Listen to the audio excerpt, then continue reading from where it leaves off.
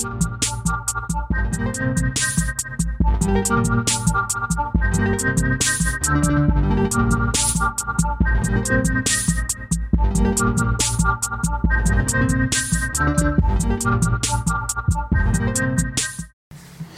right, so I'm really excited to be bringing you the new episode of What's New in Adaptive Physical Education on assessment. I was able to get a assessment panel from the 45th National APE Conference in California. Great group of people, and I really think that they're great. Lots of information. So if you go on the blog, though, too, you can also see another presentation I did on how and why to create a podcast in physical education, which I think is a great thing to check out. And the other thing I want to quickly discuss, it's been a while since I've been on here, and I currently have some lost files, and they will be retrieved. I just haven't had the time to take my computer in from the Denton podcast. So if you notice, let's get in there right away. This podcast is going to be broken up into 3 different assessment pieces, so I hope you enjoy. Take care.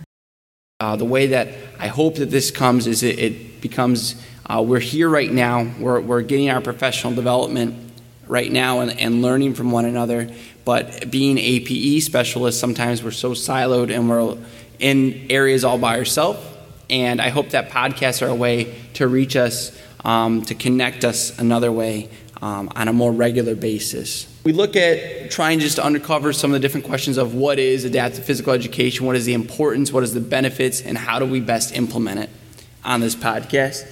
And I try to make the panels up of special ed teachers, APE teachers. I've had nonprofit directors, authors. I've had parents on here as well. So I try to get a diverse group of people on the podcast to discuss some of those topics. Today, though, we're going to talk about assessment and the state of assessment in our field of APE, some of the different options you have as well. So I want to introduce everyone that I have on the panel. Right now I put Dr. Lisa Silliman French up first. She's my chair on my committee as a doctoral student. So she's the one that I care about the most. So she's the most important person on the panel. All right. Okay, he's done. Okay, I'm done. Okay, I'm making her blush. But she's an APE professor at Texas Women's University, as well as she used to be a special ed and APE coordinator in the city of Denton.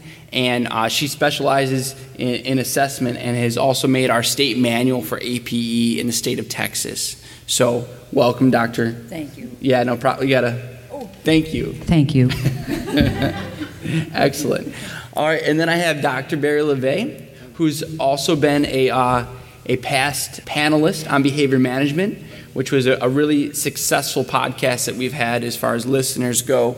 And he's a professor California State University in the Department of Kinesiology, and I know that he's a big person in just getting this conference running, as well as everyone I've talked to at this conference. This is my first time at this conference, which I've been amazed with. Everyone seems to know who Dr. LeVay is, so he seems to be the man of the hour here.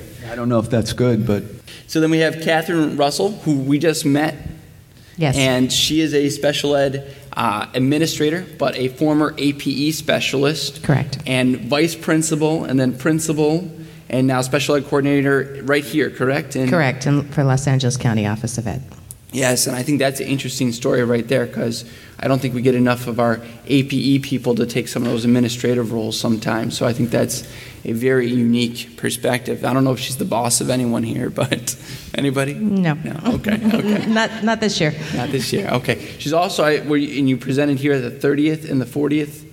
Yes, I was the program chair for the 30th and the conference director for the 40th, along with Dr. LeVay and Dr. Verteber.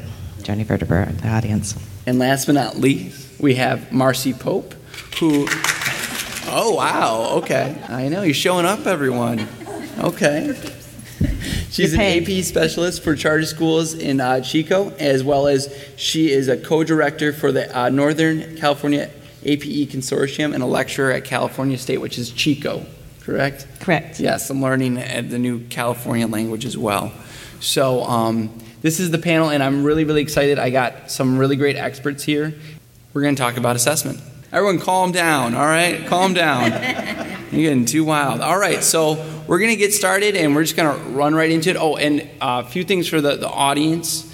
While we're making the podcast, I'm already recording it right now. If you all can keep it to a whisper, I think you're all doing a great job, but we could pick some of that stuff up, and I might not be able to edit it for later. As well as at the end, we are going to ask questions. So if you have any questions that you want to grill them on.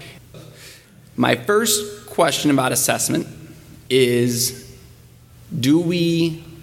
why is it needed for APE specialists? What is the importance of assessment specifically for APE specialists? Well, I'll start since I'm the oldest. Okay. Anyway, no, I think, one of the things when you think assessment, and I think every AP teacher would agree, I want to meet the individual needs of my students that I'm working with, and I want to be an effective teacher with my students and motivate them. And so what better way through assessment? That drives everything. That's where you start.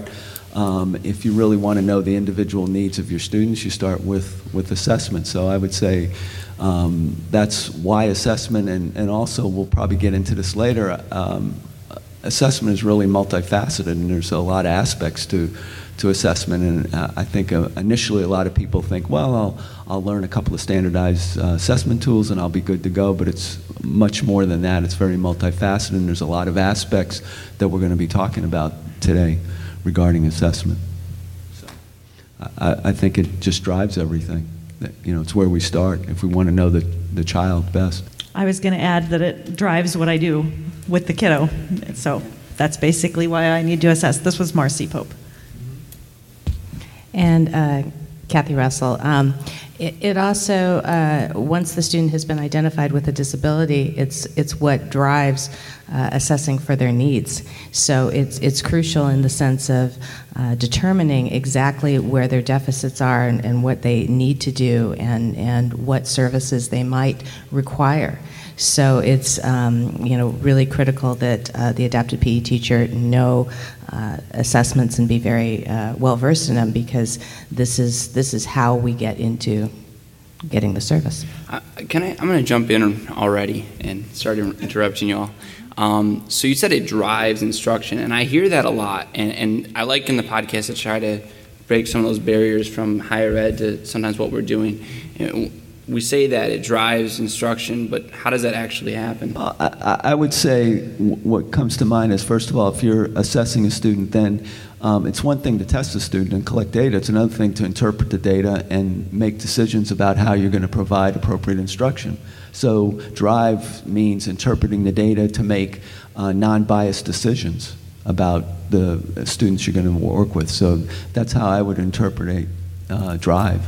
This is Marcy, and for me, drive means finding out those individual characteristics about the student, like their strengths or where their needs may be, so that as I'm choosing what types of service that child is going to get, all of that can come into play. So drive is just the very beginning to choose which path we're going to take as we progress with possible service. It's hard to elaborate any more than what the panel has already said. This is Lisa.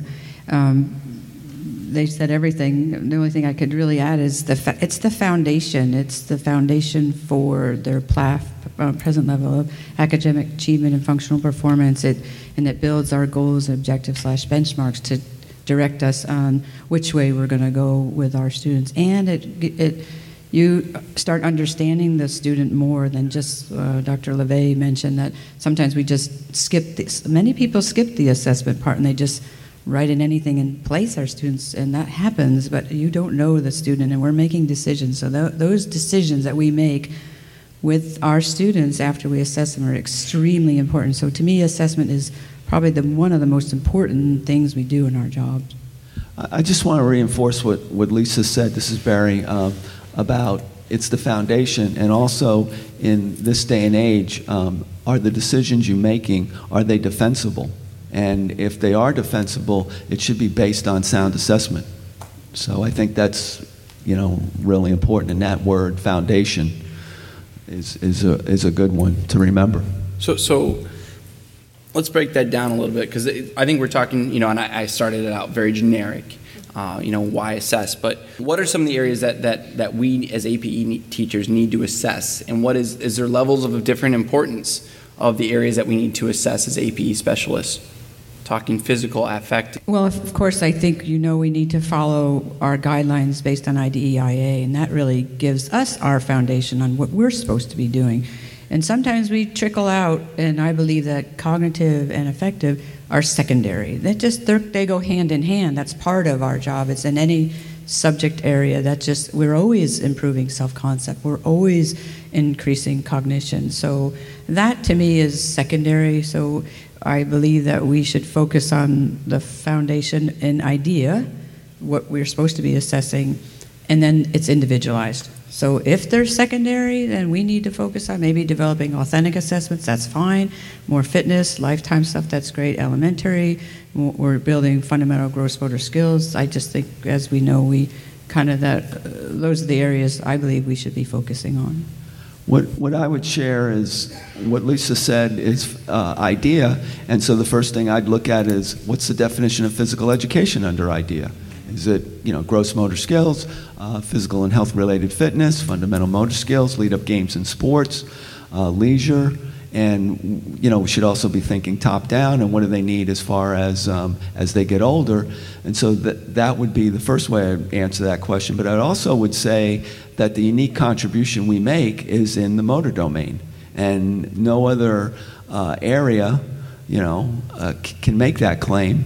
And so we need to stress that. Like Lisa said, social is important, affective domain certainly, and cognitive. But what we do that's unique and where we can make important inroads, and we need to share that with the parents, is that what we do is the motor domain. So a healthy lifestyle. I think that's important, the motor domain, but sometimes when I go and I talk to other fields, if I talk to other special ed practitioners, they don't seem to care about that domain, and they care about the social and cognitive domain. And so then for assessment and for us as APE specialists, do we try to bridge that gap, or do we try to and show them that the motor is important through assessment, or do we try to raise our ability in the cognitive and social domain? Well, we really want to be assessing the whole child. So this is really an area that is included, is the motor ability. If they can't sit in their chair to attend for a lesson in classroom, we need to take a look at why and how we need to assist with that. They have to have that physical activity. Research shows all the benefits of physical activity and learning in the classroom. And so to miss that one piece, we would not be giving them educational benefit from their assessment. We would not be looking at the whole child and seeing truly where their areas of need are based on their suspected disability. Mrs. Berry, the way I would respond to that is I would give them examples. When we're looking at health-related fitness, what's more fundamental than that is that, being physically fit so that you can attend, like Kathy was saying, to the tasks that you're supposed to be doing. Functional skills. Do you have the strength to open a door? And so you've got to make the parents understand that's part of our job, is to advocate and make them understand what is physical education. Many of them don't know. I've had many parents sit across from me and say, I want my kid to be social. Well, what's more social than sharing and engaging in cooperative activities in physical education? I like to add the beauty of our position or professional position. When we come to the table, we're bringing a strong, Barry said, a motor aspect to the team. So it's a team approach. So maybe we're going to need a school psychologist or to bring into the effective add. So the beauty of that is we're bringing our strong points to the table, the motor aspect. We're not leaving behind the affective and cognitive part. We're not leaving it, but we're not the front end of it. We're motor, and then the other person. So that's what I love about this field, is we're a team. So I always believe in the philosophy that you're never going to go down alone. Don't go down alone. Don't think you have it all covered as yourself. Always go down with the team or go up with the team. So always stay with the team. So with going with the social and cognitive, because I think this sometimes it gets a little fuzzy to me, when and why would we assess for social and cognitive and not the motor aspect? Or paired with the motor rather than just motor? We're lucky, this is Marcy, and we're lucky here in California to have the California Content Standards in Physical Education, and they contain all aspects, the motor aspect, the cognitive aspect, and that affective piece. And so through assessment, we're not just looking at the motor tests that are provided for us as formal assessment tools, but we can also use the standards as a way to assess to see how they're fitting with their grade level peers. I guess another way to respond to that would also be looking at the child's behavior as from a social standpoint, is the behavior impeding their ability to perform skills. And so we have to, look at the whole child, like Kathy is saying, and behavior can really affect, movement. I knew it would be only a matter of time before I got that plug in for behavior, right? Okay. I think that when we assess, there are assessments that do ask us how are they doing with their peers and are they team sports and stuff. So they're available and they're generally just check-offs, on our side of the house. And there's really nice articles that are out there that people, adaptive PE teachers use all over the United States, that really nice collaborative sheets for that, Scott. I think we can bring that to the table, but I think my opinion is we should always team up with somebody else. If you need more information on with a physical therapist, team up with them. Write the IEP together. If you need a behavior specialist, team up with the behavior specialist and get that input so you can work together with the physical educator and the behavioral therapist and yourself to help that child in or out of the physical education setting, whatever the most appropriate setting is for them to grow in those areas. In the end, what you want is a multidisciplinary report. And so you want all team members involved on it. There are some assessments that do ask those questions about how is the child doing when you're testing them on a given day. How are you looking at the child? Were they having a bad day? Were they cooperative? Were they able to respond? And so those things can be key because you can be assessing a student on a given day and they're checked out or you don't have the rapport with them or there's something along those lines that you're not going to get the best score when you're testing them. So you have to take those things into account when you're assessing them as to all factors that are influencing your assessment, environmental, socially, cognitively, the whole piece. I think, what we're really reinforcing here, you're hearing everybody on the panel say how important collaboration is, and many teachers early in their career, they might be reluctant to go to other people that have expertise, and we can't know everything about that child, and so we've got to be willing to go to that PT or OT. I was very fortunate to work on a motor team early in my career when I was in Albuquerque, New Mexico, and I learned a lot from PTs and OTs about the child, and I think you have to look at it from a collaborative standpoint and not be afraid to ask questions of other people who that's what they do, that's their expertise. So I'm going to start I want to talk a little bit about legislation now and go on to that really fun piece. So let's start federally and what are the guidelines right now? What are the rights of students and parents right now about assessment and then maybe specifically for APE? And is there really anything that's specifically for assessment for APE that's in federal guidelines? And then we'll talk state after that. Well, I think a good place to start is to think FAB, free appropriate education, and so that holds true too for assessment, is that child is entitled, the parents are entitled to an assessment that's, free and appropriate. So I think that's where you start. I also think that like we talked about earlier, it should be by a multidisciplinary team. I think if you look at the law and you look at IDEA, some of these things haven't changed since the 70s, is that the people that are doing the assessment should have expertise in that area. It shouldn't be to the point where it's at a disadvantage to the child. That's another thing that the law talks about. And so those are good places to start. The key is that we must, under law, test in all areas of the suspected disability, motor being one of them. So when you're asking about legislative and laws and ed code and federal and state and everything else, it's in there that if we have a student that has a disability, we must assess in all suspected areas. of delay. And you can't say, well, they're getting OT or PT, and so we don't need to assess an adapted PE. We should be assessing, we should be taking a look at that domain as well, because we come at it from a different angle as OTs and PTs. So there is law that guides the assessment and guides the timelines for how long you have once you give a permission to assess to get that accomplished for that. Why, and I don't know if there's a direct answer, why is that not happening often, that APE is not getting assessed in a lot of areas when there should be a suspected delay? And I'm in California, which I know you have strong APE programs here, but in the rest of the country, that's not always the case. Well, I think the law says physical education, and so where you start is that if there aren't people who have expertise in certain states, then sometimes that's not going to be looked at, and the law really looks at motor, and I think sometimes people who are not as knowledgeable think, okay, motor, like that could be OT, that can be PT. There's a lot of gray area, and the law was designed so that it would be appropriate for all states, and sometimes people interpret things differently.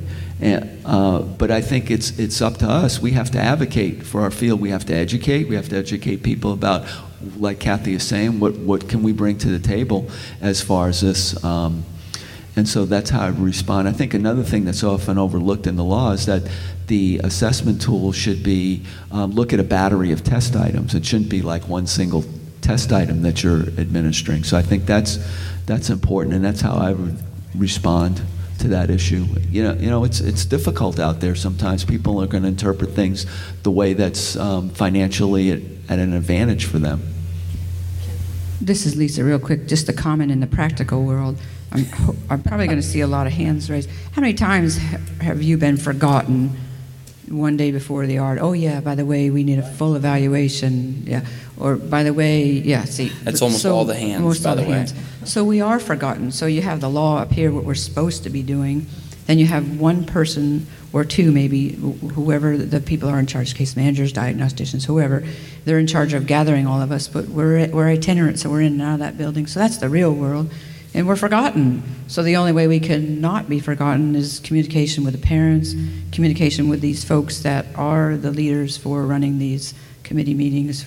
So that's just, we have to switch that, I think, Scott. So yes, we are forgotten many times, but the intentions, I believe, are not, they're not truly doing that because they think they just can't remember all the people that they're supposed to bring to the table.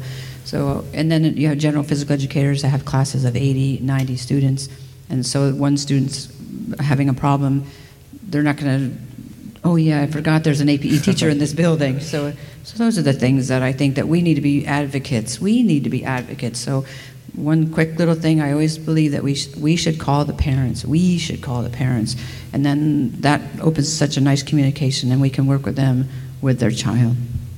I agree with Lisa. I think, it is a collaborative model. It is about communication with the caseworkers and the teachers and having them be able to identify those in a timely manner to you. So that relationship piece is very important. The other issue that we sometimes have is because states look at here in California that physical education is only required in grades 1 through 12, and so then your preschoolers and your transition age kids, they're saying, well, we shouldn't have to have physical education because that's no longer part of their curricular needs based on Ed Code. So then you have to say, well, we're not only just a designated instructional service, but we're also related. And so if there's an area of need, the law then goes ahead that direction as well. So that is an area where sometimes I know districts are fighting that battle as to whether the preschoolers and the transition kids and even some of the little kinders and TKs are getting assessed in those areas because school districts are saying, well, we don't, the gen ed kids aren't getting physical education, so why would we be doing that for them? So, to summarize that one word, advocacy. I mean, we can't sit there and wait, oh, nobody called me. We have to advocate and find out when are these meetings going to be. And the veteran teachers know that. They know that sometimes everybody raised their hand in this in the audience, that they're going to get overlooked. That's just a reality. That's why we're such strong advocates for our profession. That's part of your job. All right. I'm going to jump now to eligibility a little bit, as when we can kind of talk about legislation with that too. Can one of you kind of give me a brief summary of the eligibility process for someone to get APE services?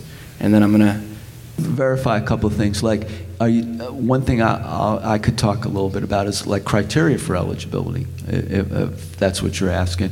And so I think one of the things that really plagues us as a profession is there's no like federally mandated criteria for eligibility. There's best practices. There's, if you look at like SHAPE, they have a position statement. If you look at the California AP guidelines, they have best practices as far as, let's say, for example, you're 1.5 standard deviations below on a motor test, or you're in the 7th percentile or below on a norm reference test, or let's say you're looking at developmental milestones, or you're looking at how they do compared to their age group peers, they're 30% or below on a number of items.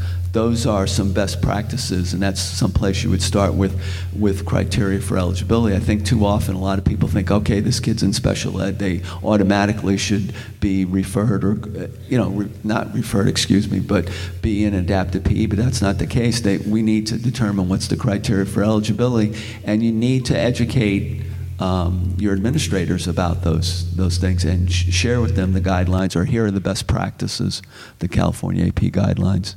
But I know there's a lot more to eligibility than that, but that's the one piece. So this is Marcy, and I helped write the state guidelines for adapted physical education here in California. And when we did this chapter, there was a lot of discussion about the terms eligibility and criteria and qualification. And what was determined at the table with many other adapted PE folks from the state is that a child is eligible or qualifies for special education. And then once under special education, they are eligible for any services under that if the need is there. So we shouldn't be using the term qualify or criteria or eligibility for adapted physical education. It's just if they have a need for that service, it should be there for them. And so our assessment process is there to show what the need is and how they should be able to, what services need to be provided to help them with that area of need. So I know that there's some SELPAs and districts that have some type of criteria written into their SELPA guidelines, but the law is written that there is no eligibility or criteria guidelines for adapted PE. That fell under them receiving special education services. And again, once they're under the special ed umbrella, then we're just looking for areas of need. So then we just need to show where are they best going to meet their needs for physical education.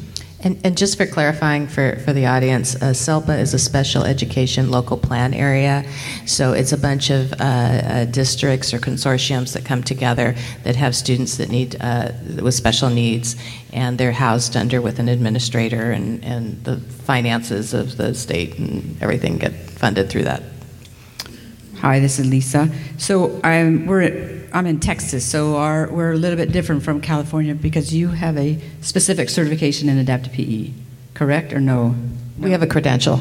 Okay. We have a credential or an added authorization. Okay, very good. We don't have that in Texas. So what we take advantage of, which I really enjoy in Texas, is that we do have, I like Marcy just is editing as she's speaking my manual right here, guidelines for the need for APE services. We do have specific guidelines that we follow because we can, if a student is, for example, is functioning on the lower end, and so when we come in as an itinerant, we can work as a team with the teacher and the paraeducator, so maybe we'll check no for APE services from us, but in Texas, the special ed teacher can provide that service in Texas. So in Texas, special ed teachers, physical education teachers, believe it or not, an OT and a PT, and an APE person can provide the services in Texas. It's a strange one, but we're trying to get rid of those, the OT and the PT, but that happens in Texas. So we're more of a consultant. So we're consultant models for the teacher for students at either A or on the higher end that just need a little bit of modification, or on the students on the lower end, but yes, they receive by law physical education in some format. Maybe it's a motor fitness program, but maybe they won't be going to PE. But we have guidelines that we work together collaboratively with the teacher, PE teacher.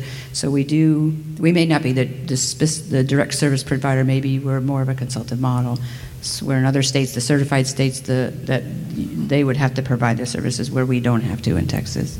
And also getting back to that, kind of what Marcy was saying, the guidelines are recommended throughout the state. We provide them to all the local educational agencies. But in California, those requirements really do fall to the local education agencies or the districts to make those decisions as to whether or not they're going to enforce them and use them. They're truly guidelines, and they are approved by the California Department of Ed, but they are not enforced as far as a legal piece. It's something that I've thought about a lot, and I've heard differing opinions on. Is that something that we should try to enforce more, or having those more open guidelines, is that sometimes a good thing? This is Marcy, and I really think it's a good thing.